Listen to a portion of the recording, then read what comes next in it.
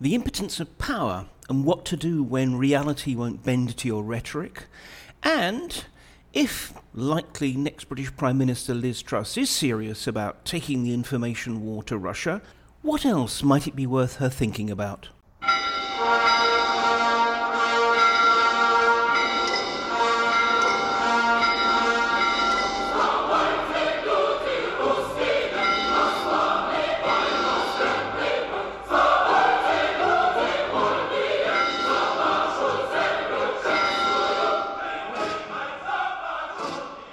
Hello, I'm Mark Galliotti, and welcome to my view of Russia in Moscow's shadows.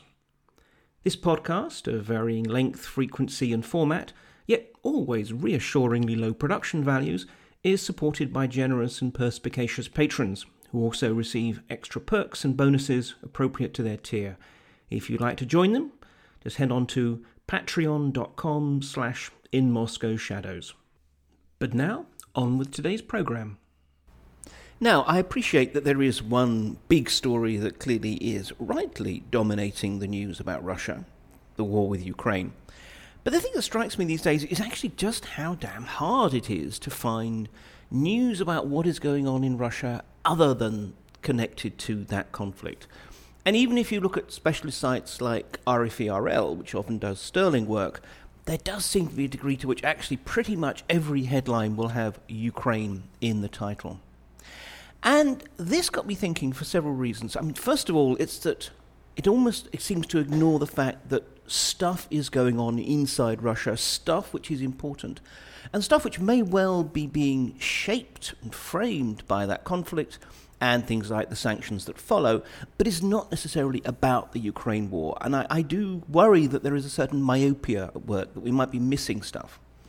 And so that got me thinking, well, okay, how far is the Ukraine conflict also dominating the Russian press? So I just had a quick skim through not all, but many of the main news sites and newspapers this morning, and this is Sunday the 28th of August. And this is what actually came out. And by the way, obviously, websites in particular tend to have rolling news. So, obviously, what may well be the top item now may well not be later. But anyway, let's start with the sort of official government paper of record, Rossiyskaya Gazeta. Ukraine, well, the first Ukraine news is actually item 3 in their running order on the Zaporizhzhia nuclear plant, with the main story being an interview with the actor Yuri Solomin. Now, look, in part, that's just Rossiyskaya Gazeta, which is stolid to the point of being pretty much turgid. But if we look at the tabloid Komsomolskaya Pravda, well, what's its number one story? The central bank eases currency restrictions. It's easier to buy dollars and euros. Ukraine comes in number 2, again about the Zaporizhzhia nuclear plant. And on we go. Well, suddenly, it's the implications of the war are bubbling up. Kommersant, the business newspaper, it's about the European Union's considerations of a visa ban. RBK, again, so rather more business-oriented, about Chinese purchases of Russian gold. Nezavisimaya Gazeta, it is about Ukrainian conflict and how it is increasing the commodity revenues of both Russia and the United States. It has to be said, there is a point that the current environment is such which is actually really quite good for American business at Europe's expense, but we won't go there. Izvestia, where their lead story is how the European Union's foreign policy chief, Josep Borrell, is predicting serious challenges for the EU because of their anti-Russian sanctions. Now, this is, it's worth noting, a classic way in which the Russians spin things is they take him noting, obviously that times are going to be hard and that will put pressure on European Union unity. But nonetheless, sort of spinning it much more as a sort of a negative story. And I'll come on to that in a moment. What else? Well, if one looks at the news agency sites, which again do sort of move quite speed, TASS, it's about Roscosmos's cooperation with NASA in the field of spaceflight. RIA Novosti, again, very much this one, it's on Ukraine, and why ultimately the West won't continue to support it. And Interfax bucks the trend. Tajik president talks Afghanistan with the UN Secretary General.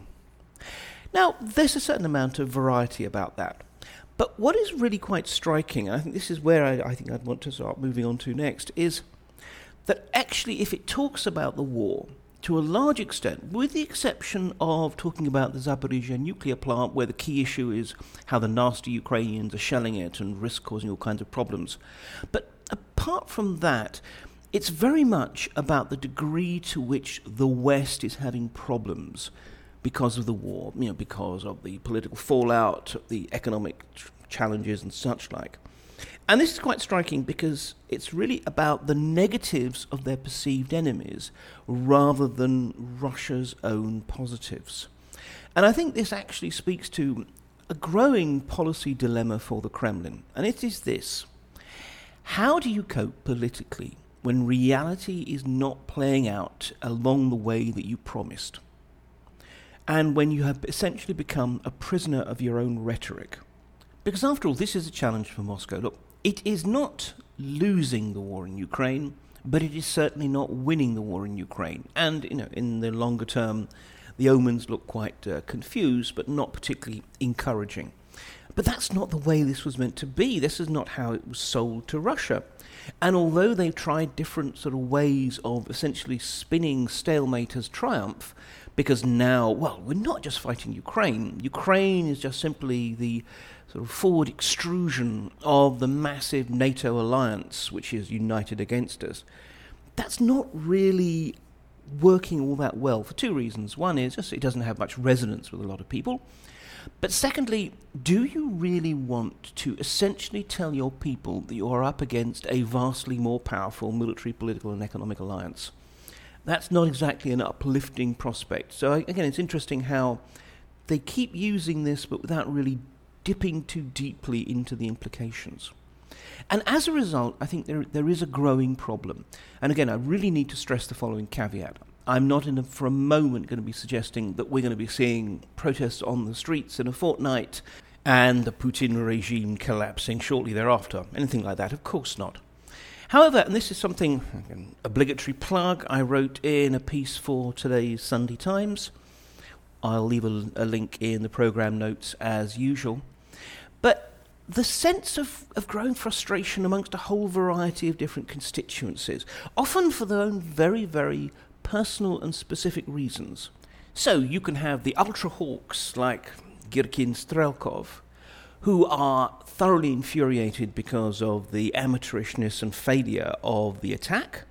You actually have a whole variety of soldiers. We're getting an increasing flow of sort of memoirs and accounts, or just simply sort of cri de coeur from soldiers saying how ghastly the conditions were and how awful they feel about what they were forced to do.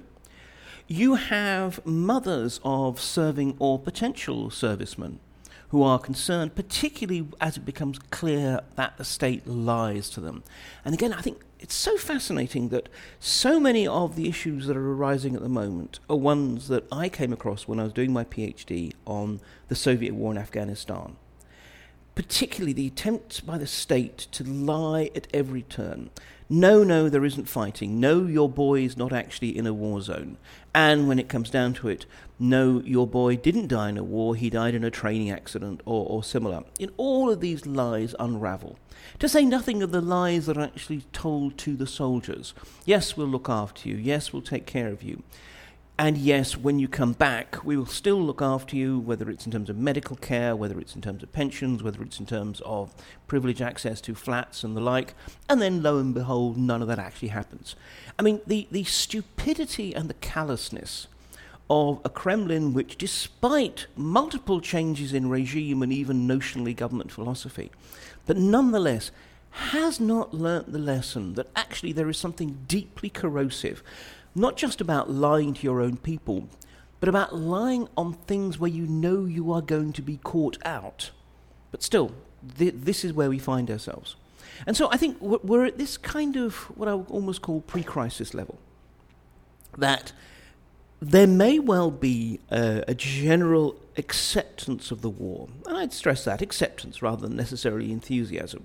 because of what they're told, because of the fact that this is a ruthless police state and it is dangerous not to believe what it tells you, because if you don't believe, then that puts a moral onus upon you to actually do something about it. So there may well be this kind of general broad level sense of, this is where Russia is, this is where Russia has to be. But on the other hand, that can and does coexist with growing sectoral impatience with what's going on, a sense of frustration. I think that's it. Frustration is in many ways, I think, the best way of framing at it. The way that the Kremlin is simply failing to deliver. Delivery, I mean, it's one of the most fundamental things for any government. It's meant to actually do things. So there is a sense that, yes, on the one hand, the Kremlin is ensuring that Russia copes. Russia is surviving. The economy is not collapsing. In its own dysfunctional way, it will function in the long term. But coping is not mastering.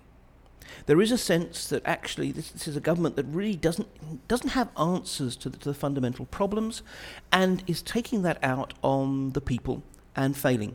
And I think this is really important because if one looks at key moments in Russian history, as in so many others, when governments come under pressure, particularly coming under pressure because of defeats in war, and whether we're talking about the 1905 revolution following the 1904-05 Russo-Japanese War, or whether we're talking about the two revolutions in 1917 that first brought down Tsarism and then saw the Bolsheviks seize power, or even if we're talking about the effective revolution at the end of 1991 that led to Gorbachev signing the Soviet Union out of existence, after the defeat in a primarily political and economic, with occasional kinetic in certain proxy conflicts, does that sound familiar, Cold War? Well, in each of those cases, it's not on the whole that there was some national movement that united against the regime. Instead, when one looks down, it was vastly more granular. If you take 1904-05, there was this disastrous war with Japan, which ironically enough had been predicted to be a sure-run thing. After all, how could a European power like the Russians fail against an Asian power like the Japanese? Well, of course, the Japanese had actually been arming and modernizing rather more purposefully and effectively than the Russians had, and delivered a devastating defeat. And as a result of that, what we had was not what Interior Minister von Plehve had described was a nice, victorious little war that can actually reunite an increasingly fractious population, but quite the opposite. But again, the interesting thing is, if we're talking about the urban middle classes, if we're talking about actually members of the elite, if we're talking about the rural population, if we're talking about the soldiers, there are many, many groups, all with their own concerns, who are not sitting there conspiring together.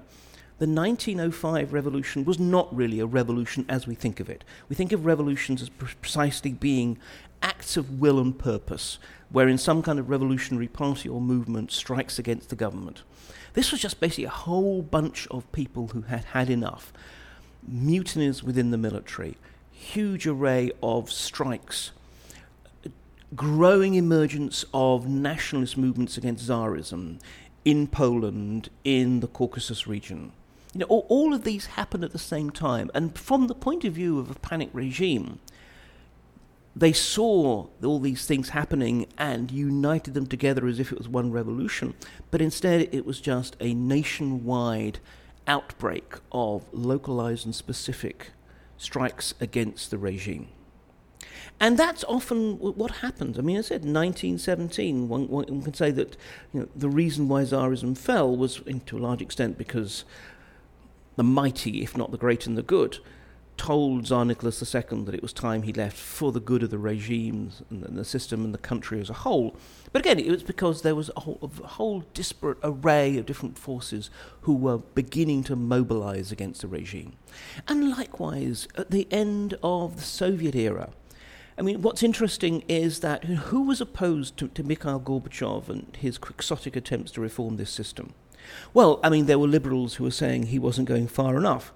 There were hardliners who were saying he was going too far.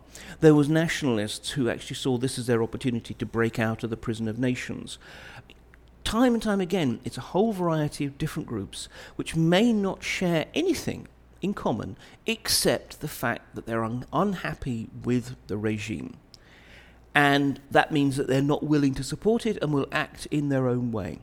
And I think this is significant because what we're seeing exactly is this kind of pre-crisis issue of lots and lots of groups that are beginning to think that they have their concerns. They don't see, I would suggest, a window of opportunity to do anything about it seriously. They will grumble and complain, and they will vent on social media. And in the case of organisations like the Council on Soldiers' Mothers, which seeks to campaign for the rights of servicemen, but also for their families, they will act on humanitarian issues, but very, very specific cases. But that's not the same as some kind of larger organisation against the state. But this is it. But you have, therefore, in being, a potentiality for pressure. And I think this is something that is clearly concerning the government. But because the point is, it doesn't know what it can do. Its actual practical options to do anything are essentially limited by the resources at its disposal, the will and the imagination and the capacity of its leaders, and their own rhetoric, which, as I said, has kind of caged them in to a degree. And I did think this was exemplified by this week's edict on the military that Putin promulgated, in which he decreed that the armed forces should add 137,000 soldiers to their current establishment strength of 1.13 million. Now, on one level, that sounds very dramatic. That sounds like a significant escalation. If all of a sudden Russia is in a position to be able to deploy another 137,000 soldiers, well, that's a big deal. That could actually have a very serious impact on the battlefield. But, of course, there's always lots of buts here. And above all, it's this question of whether it's actually achievable. Now, look, on one level, this may just simply be an attempt to create a structure which recognizes the potential for incorporating the forces of the LDNR, the Lugansk and Donbass People's Republics, these are unrecognized pseudo-states who are currently doing a lot of the heavy fighting, quite frankly.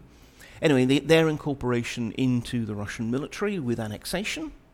It can also reflect the fact that, all across the country, governors and in some cases mayors of major cities are being required to establish new volunteer battalions to throw into the front. So, it could just simply be as a way of ensuring that, that there is room, shall we say, within the formal legal establishment strength of the military to account for these. However, there's a question as to how far even these forces can actually even match the already estimated 70 to 80,000 Russian soldiers who have either been killed or wounded in action. So in other words, are these forces not just simply making up for the losses rather than representing any kind of expansion? Particularly because we have to remember that even before the start of the war, the Russian military was at only 85% of its establishment strength. In other words, it was already 15%, which is more than 137,000, under strength at that point. Even in a time of peace, when people didn't face the risks of actually going into a meat grinder, they were having trouble recruiting enough soldiers. And that's only got harder now. So the notion that in any kind of meaningful time frame, the Russians can actually recruit another 137,000 soldiers, as well as replenish their ranks to make up for their casualties, seems almost inconceivable. I mean, are they going to be offering massive salaries? Can they really afford to do so? Are they going to offer huge amounts of benefits? Well, the trouble is, it's becoming increasingly clear, and more to the point, increasingly well known, that they are not living up to their promises. There's only so far that you can, for example, rely on raising volunteer battalions, not least because what it does is it is actually focusing the pain of the war on relatively impoverished regions. Now, we've already seen that happening because those people who joined voluntarily the military, especially before the war, tended to come from poorer parts of the Russian Federation, which tended also, incidentally, to be ethnically non-Slav. The North Caucasus, parts of Siberia and so forth, because these were impoverished and therefore people saw, well, I have no other alternative economic opportunities. Well, now we're actually seeing, even with the volunteer battalions, that process taking place. The volunteer battalions one could almost describe as state mercenaries. And, if you look at somewhere like Moscow, Mayor Sobyanin has been, is being required to create these volunteer forces, even though he's clearly not at all enthused by the war. Moscow is relatively prosperous, relatively cosmopolitan, relatively skeptical of the regime, and therefore, not surprisingly, he's having trouble recruiting. So what's happened is actually Moscow's recruiters have been going to these poorer regions, non-Moscow regions, in order to find extra soldiers, in order to recruit people, of course, because that's where the potential audience for their blandishments is. But again, so even Moscow's forces will not actually be Muscovites. So I think there is going to be a real pressure, a real crunch on actually being able to find new recruits.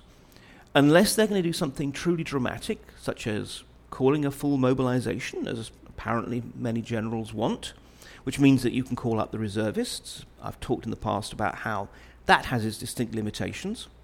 Whether you're going to extend conscription, perhaps make it more than 1 year, which, let's be perfectly honest, would make sense. I mean, there is a widespread assumption that, amongst Russian officers, that essentially, when you have a conscript for 12 months, by the time they've done their initial training, their unit training, and when you take out the last month where essentially they're just basically getting ready for demobilization, you've really only got them moderately trained and operational for about 3 to 4 months of that 12 months period.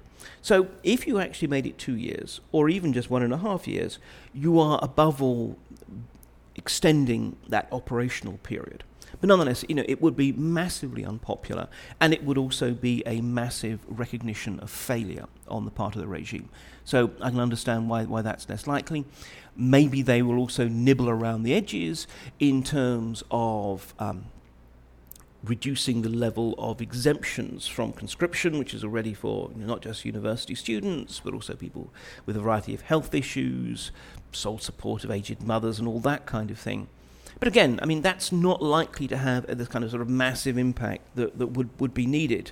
So, I mean, there's a limit to what can be done with the conscription system, and especially because, frankly, conscripts are not necessarily the best troops, and by law, they cannot be deployed in Ukraine unless they actively volunteer. So anyway, it's a question of how far that really would get you soldiers that you can use in this conflict.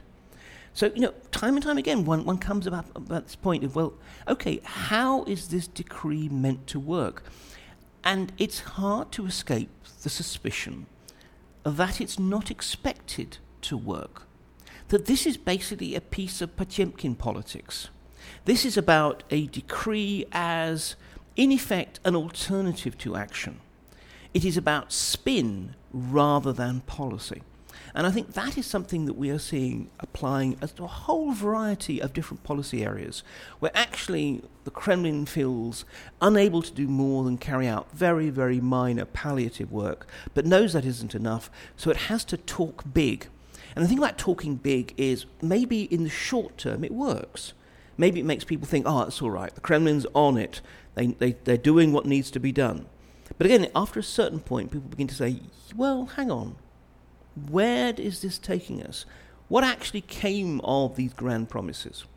If one looks at, for example, import substitution, the idea of we don't need to worry about sanctions because actually what it's going to do is it's going to be a great boost to our own domestic economy because our industries will start producing all these things that we used to import. Well, of course, that's not the case. I mean, we are seeing an assortment of different sort of shortages looming, including, most recently ones, for example, about tin, as into the use of tin cans. Now, it's these kind of real basic things that are actually the really crucial issues for the economy. If you can't can food, then actually your agricultural produce risks getting wasted. Food isn't produced, and more to the point, isn't stored and saved in such a way that it can be moved around the country. This actually has a real impact. So, import substitution, for all the grand talk, and there is some progress, it has to be said, as a result, but there is absolutely no way that the Russian economy can make up the shortfall. And this is something that even industrialists close to the Kremlin have been saying. Actually, it's a couple of months back, for example, that Chemezov, the head of Rostec, which is the sort of main defense technology sort of conglomerate, really, but also Chemezov, ex-KGB, very close to Putin personally, and so forth. Even he said that import substitution wasn't actually the answer, and this is an absolute loyalist. What else? Well, again, what about all the huge administrative sort of techno-authoritarian breakthroughs that Prime Minister Mishustin was meant to bring to increase efficiency and honesty to the governance of the Russian system? We've heard the news that the Russian state has now had to suspend the issue of biometric foreign passports. And why? Well, that's almost certainly because precisely of the necessary chips that are needed. Well, at the same time as that, there was meant to be this huge expansion of a new generation of high-definition closed-circuit television cameras around Moscow and other major cities, which had the kind of, good quality definition, which means that you could run major facial recognition software programs off them, so that precisely malefactors of one sort or another could easily be tracked. Well, again, that's quietly bubbled off the radar, in part for financial reasons, but primarily, again, because those high-quality cameras were going to have to be sourced abroad, and you can't buy them anymore. So, I think there's all kinds of very, very kind of specific elements of the program which are meant to be for the administrative development of Russia, which have also quietly had to fall by the wayside. But the point is, they were promised. We have the promise that basically the financial system will remain hale and hearty. And central bank chair Nabulina and others have done an amazing job of trying to ensure that is indeed the case. But there is a degree to which this is about playing financial musical chairs. And at some point, the music stops. And again, I'm not talking about some kind of massive, catastrophic financial meltdown. But the pressures are indeed building up. Instead, what do we have? We have the attempt to find such crumbs of positive news as may be that almost sound pathetic in some ways. For example, it's just been announced that in the conquered city of Mariupol, on the northern coast of the Azov Sea, the first traffic lights have got back into operation. Woo! Apart from the fact that actually the TV footage didn't actually show traffic lights in operation. But what this speaks to is another one of the huge imbalances between promises and reality. The talk of the rapid reconstruction of the devastated conquered territories and cities in Ukraine.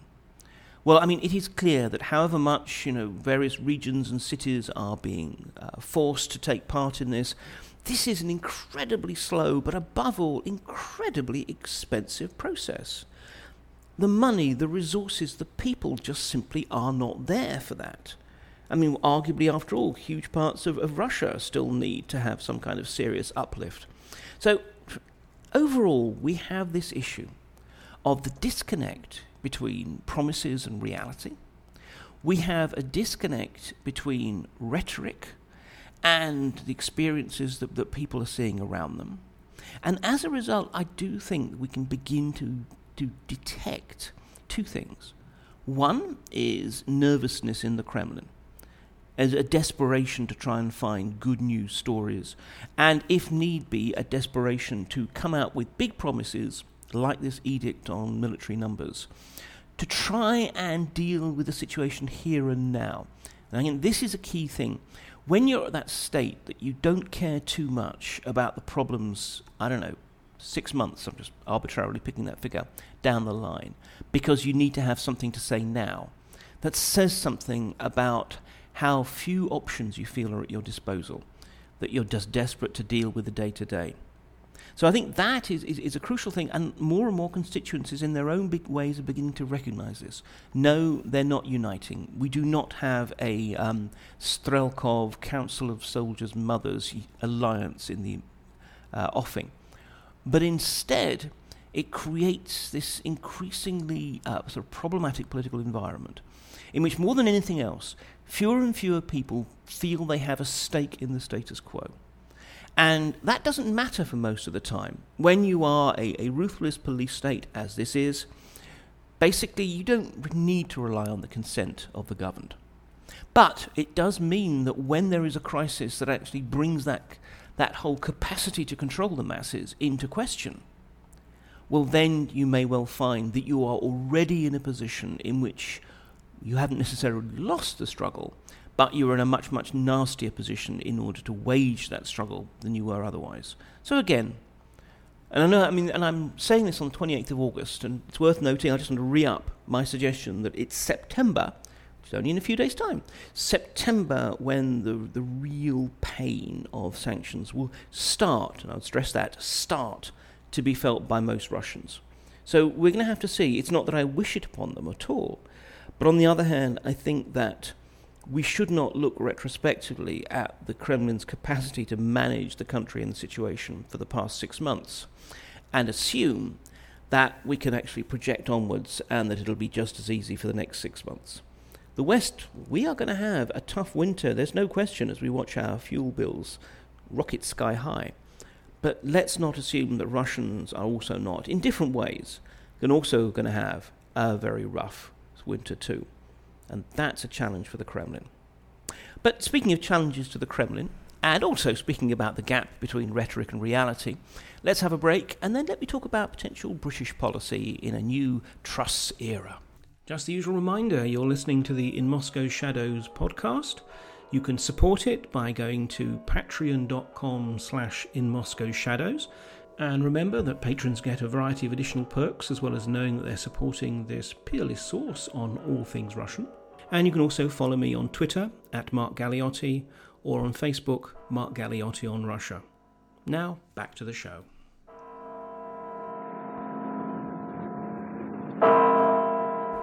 Now, barring some particularly extraordinary upset in the polling of Conservative Party members, Liz Truss will soon be the new British Prime Minister, replacing Boris Johnson. And this is something that the Russians are clearly aware of, because they have stepped up their, often quite, it would almost be funny were it not so offensive, rhetoric about her. If we look at, for example, Vladimir Solovyov, who is pretty much generally the gold standard of barking mad and thoroughly unpleasant Russian pundits, he's accused her of delusions of grandeur, and this is really quite splendid rhetoric. Such phantasmagoric audacity is unheard of since the time of the Tatars and the Mongols. Who does she think she is? Merely for her challenging Russia's position. Solovyov, it's worth noting, after all, is the person who has taken Olaf Scholz of Germany, who, frankly, many would regard as having been a pretty good friend of Russia in effect, and has called Scholz, Solovyov called Scholz a disciple of Hitler. It's worth noting that in many ways Solovyov is an equal opportunities lunatic. Then we have a quote-unquote analyst on the TV channel Rossiya 1, who said, a splendid little bit of cliched misogyny, that Liz Truss doesn't belong in politics but in the kitchen. And indeed, he sort of suggested that she should stop behaving like, I suppose fishwife would be the best translation of Khabalka. Stop behaving like a fishwife at a political striptease show, which incidentally is one of the most bizarre and disturbing metaphors I've heard for a while. And by the way, if you're interested in this kind of thing, you really should be following Francis Scarr of BBC World Service Monitoring on Twitter. I will put a link in the show notes, because he does provide us all with a regular diet of such lunacies and inanities. Anyway, look, the reasons why the Russians are getting so offensively up in arms about Truss is that even by the standards of the British government, she has been a very forceful critic of Russia's and a cheerleader for Ukraine's. And, to this end, they're clearly concerned about quite what she will do to policy, or at least the fact that she will not be in any way diluting Britain's very, very profound support for Ukraine's struggle for its own freedom.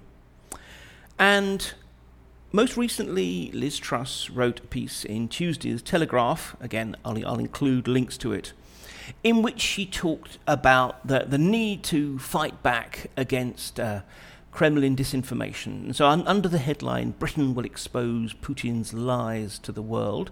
Again, one always has to be cautious. Headlines are often more the result of what a sub-editor wants to see rather than that. But, in the actual text, we have, where there are lies, they will be exposed. Where there is barbarism, we will call it out. Under my leadership, our support will be resolute. I mean, I will be honest, it is in many ways not an impressive article in the sense of it is a considerable degree of mix of cliche and self-promotion, which is precisely what one tends to expect from politicians' op-eds, though it's always disappointing to find it. And a lot of it is just kind of over the top and so forth. That's fine. Again, this is a piece of politics rather than a piece of policy. However, she does talk about this need to struggle against Russian disinformation and propaganda, and just generally sort of Russia's narrative conflict. But what does she actually propose in the article? Well, there's two things really, beyond just a general, we will always call them out. One of them is the basically support for the already set up government information cell, says to counter the Kremlin's false narratives. So in other words, we're talking about sort of counter disinformation. And the other concrete proposal or expectation is that Britain will continue to declassify certain intelligence findings in order, again, to undermine the Kremlin's narrative. And that's pretty much it in terms of the information struggle. Well, in that case, okay, I will take her at face value and assume that she really does not only believe that the UK is part of a wider political conflict against Russia. Very, very hard to deny that. But more to the point that, in fact, this information and narrative conflict is going to be an important element of British policy. Well, first of all, look, the government information cell, I'm really sceptical about the importance of these things or the value. Yes, it's good to have them, but let's not overplay their importance. This is back to the whole realm of trying to basically counter disinformation with reality. And there's so much evidence, first of all, that just doesn't work.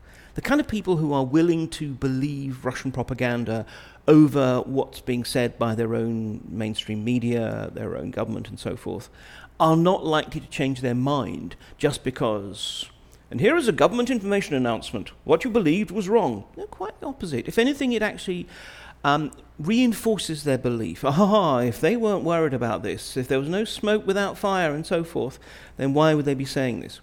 No, actually, I mean, it's a lot more complex trying to deal with disinformation, and really it starts more with pre-bunking and proofing your people against disinformation, part of which is actually not lying to people. A massive move forward in terms of making our populations less vulnerable to malign disinformation would be, quite frankly, if our politicians, our government, and so many others within public life did not lie routinely. And therefore, we have a situation in which no one knows quite whom to believe. And a second point I would make about these kind of sort of counter-disinformation structures is they can run the risk of essentially becoming disinformation structures on the other side. And then this is something that I've noted and others have noted about the EU's EU versus disinformation site. That, although it is clearly motivated by the best of all intentions, but nonetheless, in its desire to mock and push back against Russian disinformation, it comes, let's put it tactfully, pretty damn close to the point of being a disinformation outlet in its own right. So, I think, again, this is something that has to be done, but it's also something that needs to be treated with caution and shouldn't be overplayed. And then the point about declassifying intelligence. That actually, as we saw with the whole sort of build-up to the actual Russian invasion, that can indeed be a very useful and interesting tactic to use.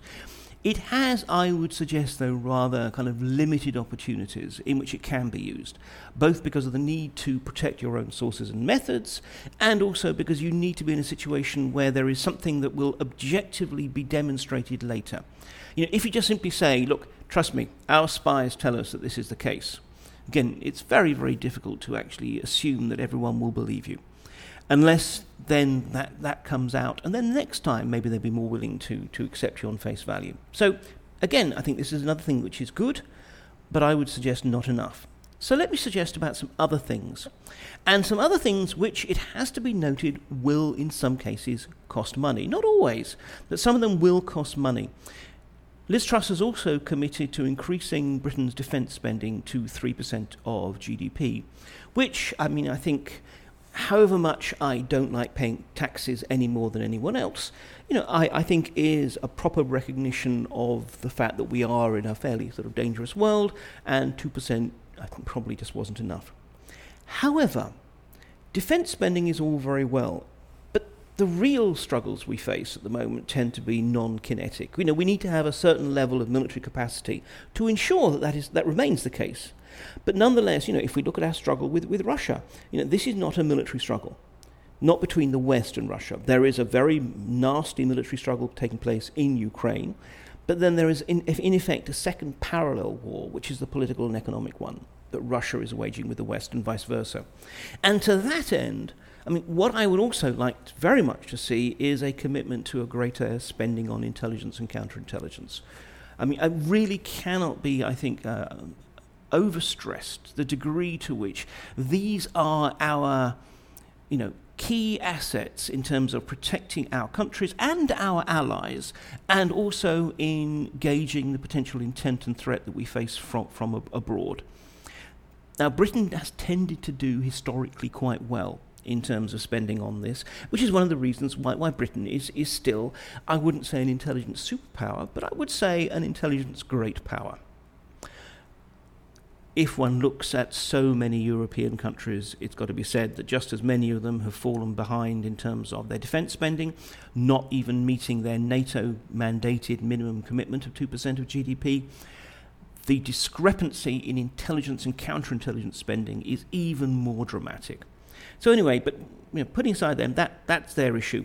But I think that the UK, we need to have a think about what we spend on intelligence and counterintelligence, and bear in mind that in relative terms, these services are, with the exception of GCHQ, the Electronic Intelligence Agency, but the human intelligence, the human security counterintelligence capacities, that's SIS or MI6, and the security service, MI5, respectively, is incredibly cheap. If you think of the cost of one modern jet fighter and quite how much of a game-changing sort of shift of budgets, adding that to, say, SIS is, it really is quite striking. So that's something I would like to see some focus on. Secondly, there is currently a big struggle on so-called sort of counter-kleptocracy work, particularly being focused by the National Crime Agency. And again, I think this is really important and obviously massively overdue. And if you look at the work of people like Oliver Bullough, who really, again, I'll include a link, who really spent a lot of time very, very effectively demonstrating, most recently in his latest book called, I believe, Butler to the World.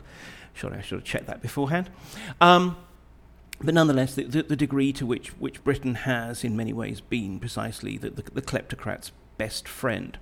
So yes, absolutely, let's address that. Let's see more money and more effort being put into attempts to prosecute. Let's see the fundamental moves in terms of ensuring that companies that are registered in Companies House really are run by who they say they are and run out of the offices that they claim. Let's see a clear commitment to ensuring that we can find out for certain who is the ultimate owner of property and companies. All of these things are really important. But, again, we have to decide, is this just simply using anti-kleptocracy as a weapon against Russia and Russians? Or are we serious about it? Because if we're serious about it, it means not only going after Russians. It also means going after the dirty money that might come out of China or Nigeria or India or indeed Liechtenstein or the United States. So basically dirty money is dirty money. And if we just simply use this to target the Russians, then actually we are going to be putting out the message that we are not against kleptocracy. We are actually fine with kleptocracy. What we are is an enemy of the Russian kleptocracy.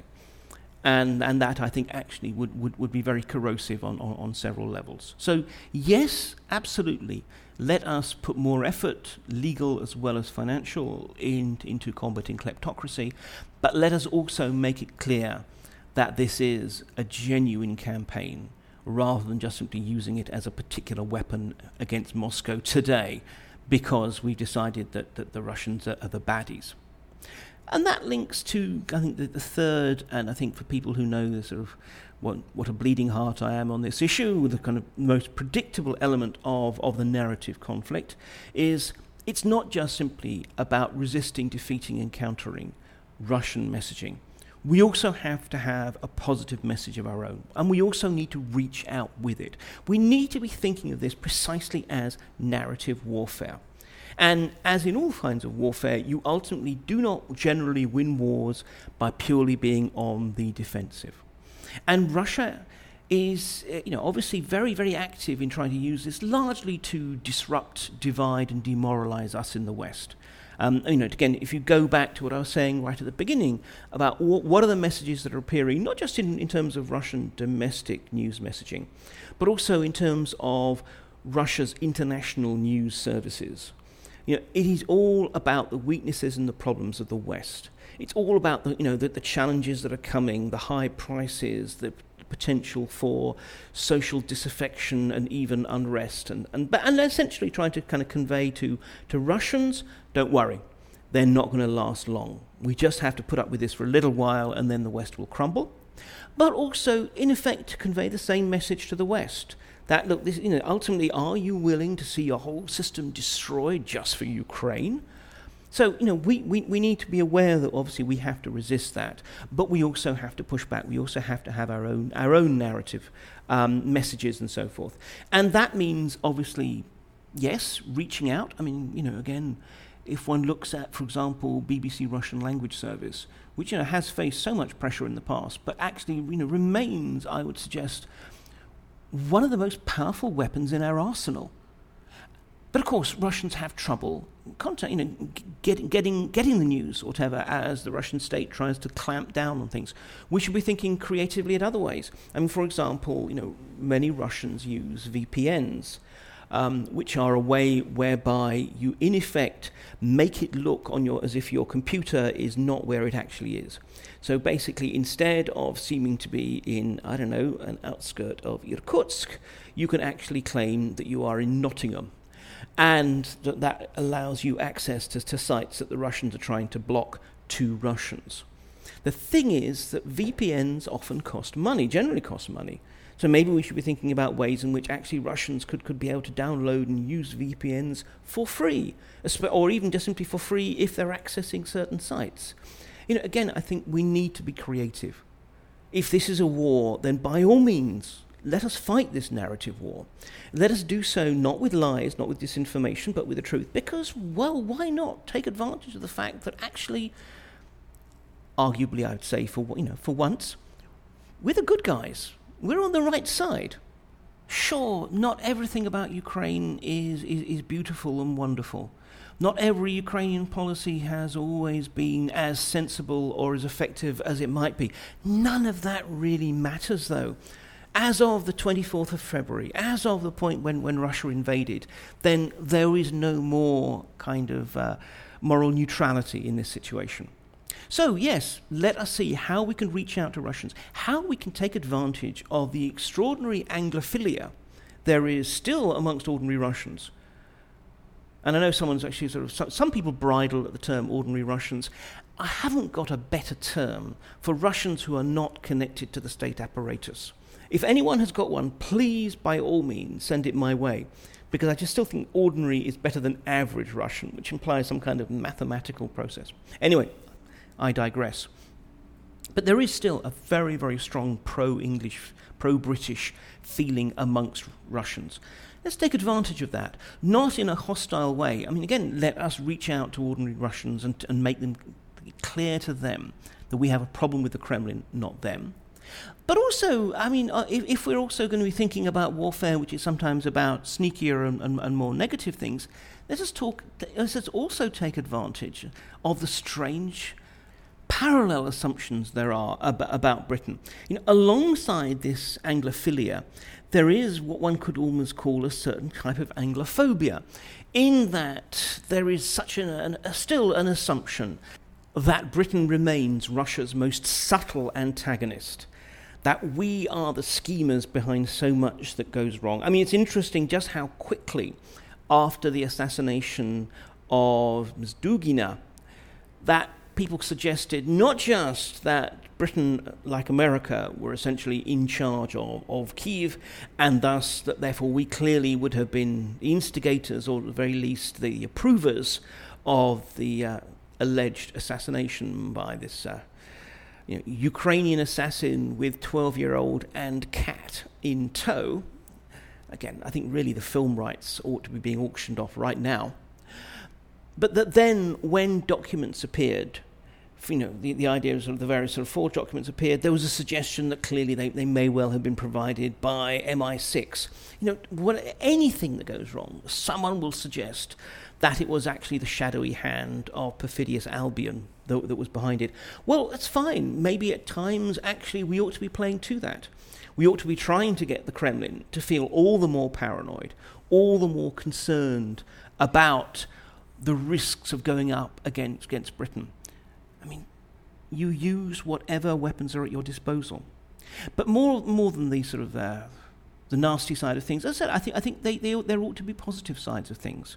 And obviously, for example, this feeds into an issue I've talked about before, the current debate about a blanket visa ban for tourists coming from Russia. Well, look, let's be perfectly honest. When you apply for a visa, you have no guarantees that you'll get it anyway. I absolutely agree that we should be denying access to people who are propagandists of the state, cheerleaders of the war, or anyone we have any particular doubts about, if we're thinking that they might be some kind of spy or similar. Indeed, we might want to be rather more specific in terms of certain categories of people whom we regard as worthy of being taught a lesson. I mean, I could see, for example, us simply saying, look, if you are a police officer or the family of a police officer, you will not get a visa. Same if you are a professional soldier, in other words, not a conscript or whatever. Because these actually give some kind of sense of it is what you do rather than who you are that means that we target you. But this idea that basically Russians as a whole should be taught a lesson, Russians as a whole should be taught that we are angry about what their state is doing. Look, they know. Think of all those articles in the Russian press about sanctions, about the iniquities of the West and so forth. They carry right at the center the fact that the West is doing things against Russia because of what Russia is doing in Ukraine. Now, of course, the state is saying that that is terribly wrong and that we in the West are defending a fascist regime and all that kind of thing. But the point is, they cannot and aren't even trying to disguise the fact that there is a moral judgment being presented by Western actions on Russian activity. So, let's not pretend this is going to come as some kind of politically significant epiphany to Russians if all of a sudden they are barred from entry. The point is that most Russians, it has to be stressed, feel that they have no option but to submit to a state that is, let's be honest, a brutal and ugly police state. They cannot demand change. They cannot protest on a mass level. I mean, if anything, the story is just how amazing it is that so many Russians have found ways, overtly and covertly, of protesting the war. And that so many Russians, as a result, have been arrested, imprisoned, fined, and such like. Most of us are not heroes. Most of us are perfectly happy from the safety of the West to say, why aren't Russians doing more? When, frankly, we need to ask ourselves whether we really would be doing anything else. So, yes, this is a police state. And if we return back to this issue of potential British options, we have to do everything we can to try and undermine that.